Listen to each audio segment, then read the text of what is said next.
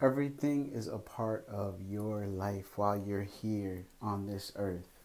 You have to literally look at the good and the bad and realize you can still be content in any situation that you are in.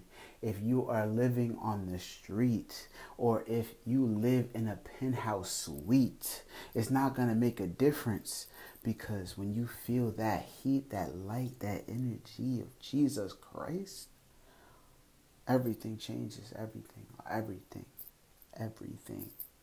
Like, you can live on the street and be like, yo, I'm happy, I'm still here, I'm still breathing.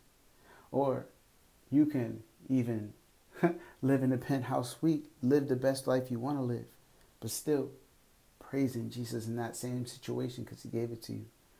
He gave you every situation that you're in right now, and that's the beauty of it. You can live now. You can live and be free. You can be free to be like Christ. And how do you be like Christ? Well, you got to find out who Christ is. And that's found in John